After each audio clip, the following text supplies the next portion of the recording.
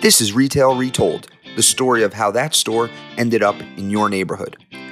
I'm your host, Chris Ressa, and I invite you to join my conversation with some of the retail industry's biggest influencers.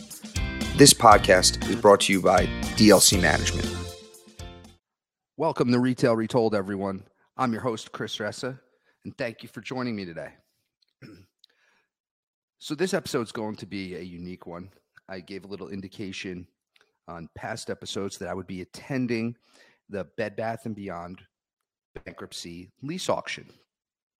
I had never attended one before, and it was a huge learning experience, and I thought I would share a little bit about my experience and some insights. So here we go. So, this was a much anticipated auction to start. So I would start there because so many people in the commercial real estate space had a high regard for the quality of the Bed Bath real estate. So that's number one. Number two, there's been a record low inventory on the market for available space in this size range. And there's been unprecedented tenant demand for this. So there was an assumption that people were going to attend to buy the leases at auction so that they could access real estate that might otherwise not be accessible. I would argue that ended up turning out to be true. There was about 375 leases available. 153 of the leases received bids. So that was, and compared to like the Tuesday morning bankruptcy, which received, which sold like 30 of the 200, it was like just north of 10% of the leases got sold. And I had mentioned, I thought that was a really interesting one and potentially a really strong showing in the Tuesday morning because there was like 30 stores, 30 leases sold, but it was in like 19 different states. So it just showed the magnitude of that, the low vacancy and low availability of space is widespread throughout the United States as it relates to open air retail. So this was heavily anticipated. So myself, internal counsel, and bankruptcy counsel had met prior to this bankruptcy lease auction. And so the first thing that you had to do is you had to submit a qualified bid. And there was procedures by which you had to follow to submit a qualified bid. You submitted the bid, and then after the bid was received, which is you had to submit the bid by Thursday, they let you know if you had a qualified bid by that Saturday. Now keep in mind the following Monday was the auction. So at that time, unless you did made a lot of calls, coming into Monday, you didn't know if there were other bids on your space. You had known that your bid was qualified and that if accepted, after that you made the offer, you would have to execute on that purchase. You would have to honor your bid. So to walk through the doors, you would have had to have made, at the auction, you would have had to have already made a bid. Otherwise, you couldn't get through the doors. So you submit the bid, and then you also tell them, and I didn't realize that our bankruptcy counsel did this for us. They tell them who from your party will be attending the auction. And so I show up on that Monday, and you could have shown up in person or virtually via Zoom. They made that an option. And the first phase of that, so back up. So you show up, they check you in. After you check in, you go in, and there's one main room, and then there's some breakout rooms for some people. I've been talking with the bankruptcy group prior about, potentially making large package bids, or if they were a landlord a creditor that had a large number of locations. And then you go into the big room. There's no assigned seating.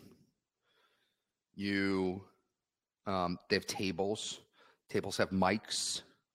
Think of it like a big room, and in that room there was a bunch of tables, and at the front of the room a huge screen for video, and then the auctioneer, a couple people from the bankruptcy counsel, a couple people from the restructuring group A&G at that in the front. And again, I had never been here and trying to understand what this is going to be like. So now I had a lot of information. I knew a lot of the Bed Bath leases. I knew what the rents were because that was public, because they were, saying that these were open for sale. So they start about on time. We're sitting there, and then they say that the auction, they're going to start. There's like 4 phases that they were doing. There was bids that were what they deemed to and thought to be a landlord only, so at least that was bid on by only a landlord. And then there was bids that were tenant only. And then there was bids that were competitive, where there was locations that had multiple bids.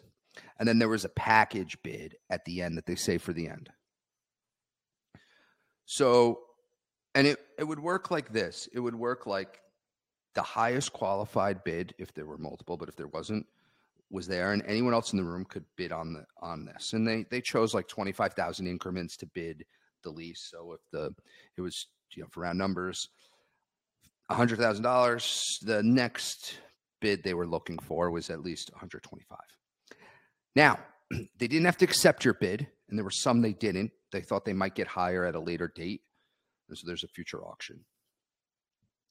And, stay tuned for later episodes to hear about that.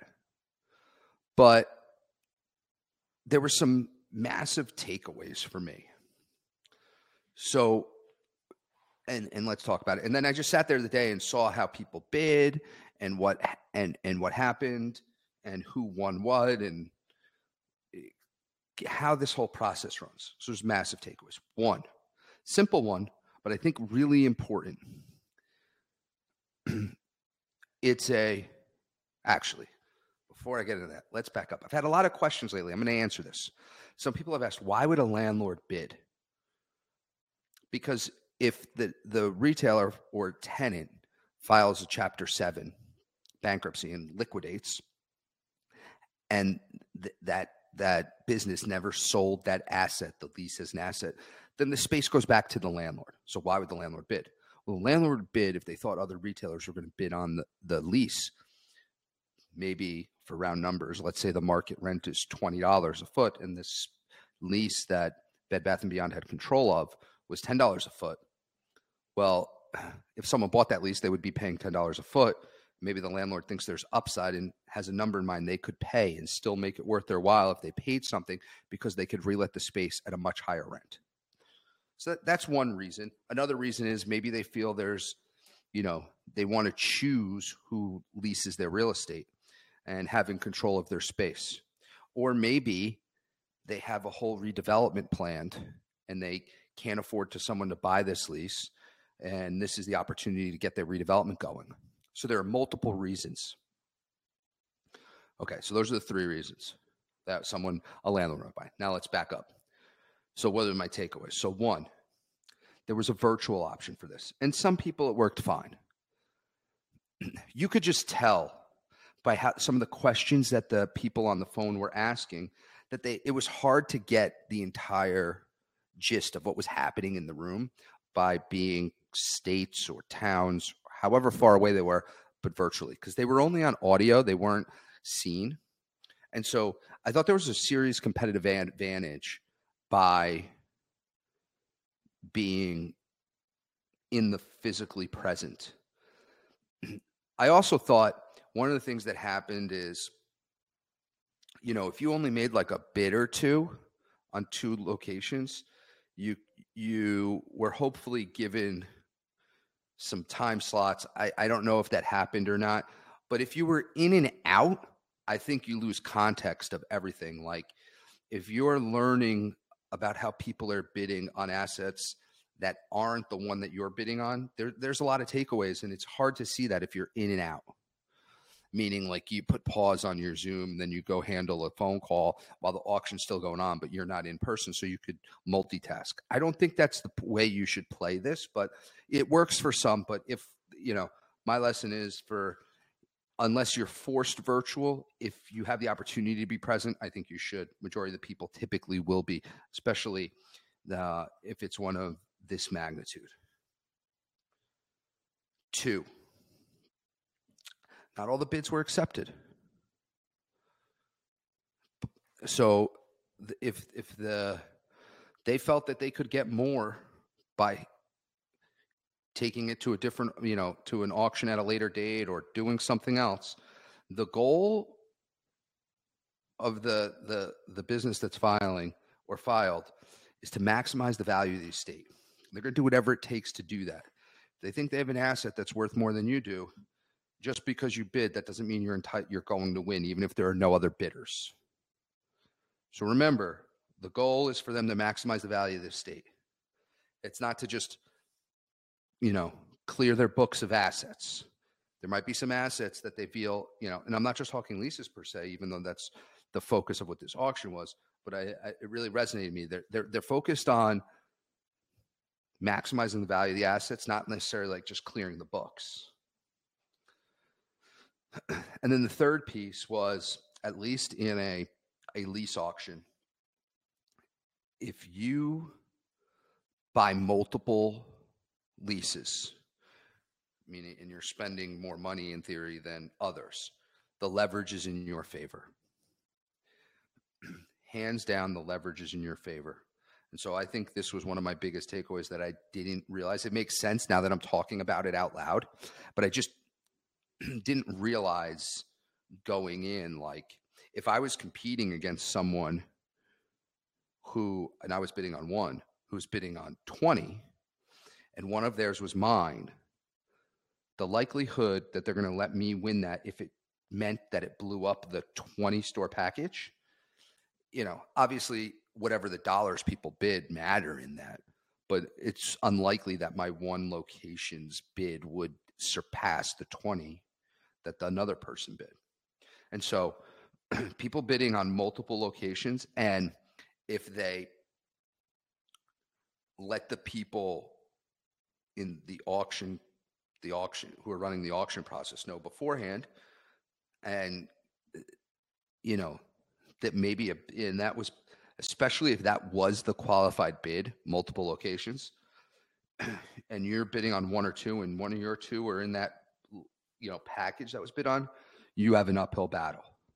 So those who bid on multiple locations at once as a package have the leverage. So again, I gave you some reasons why a landlord bid. I thought that might be interesting. One was to maximize the rent. 2 is they get to decide on who goes into their own property.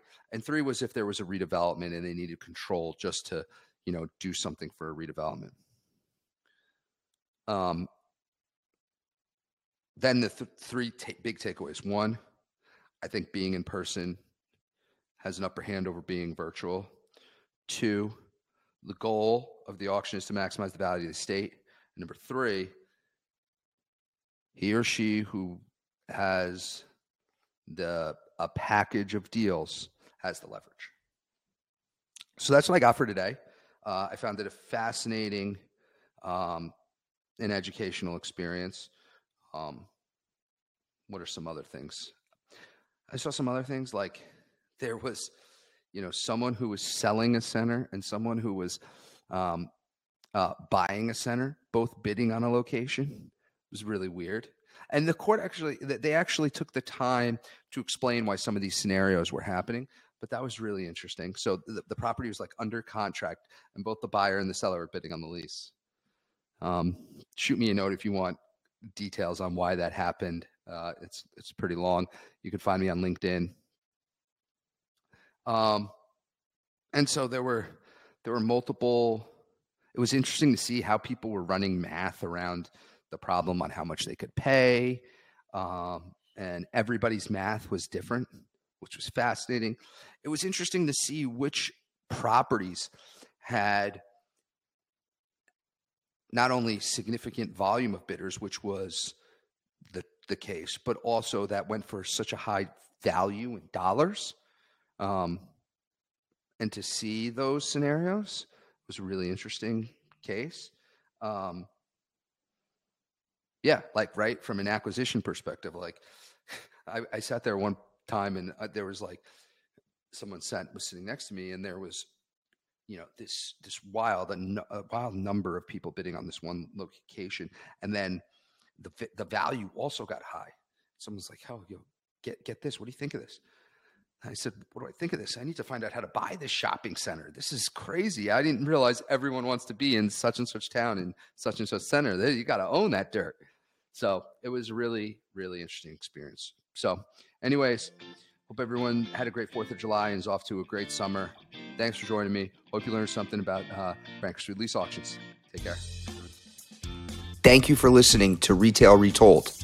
If you want to share a story about a retail real estate deal that you were a part of on our show, please reach out to us at retailretold@dlcmgmt.com. This show highlights the stories behind the deals from all perspectives, so it doesn't matter if you are a retailer, broker, entrepreneur, architect, or an attorney. Also, don't forget to subscribe to Retail Retold so you don't miss out on next Thursday's episode.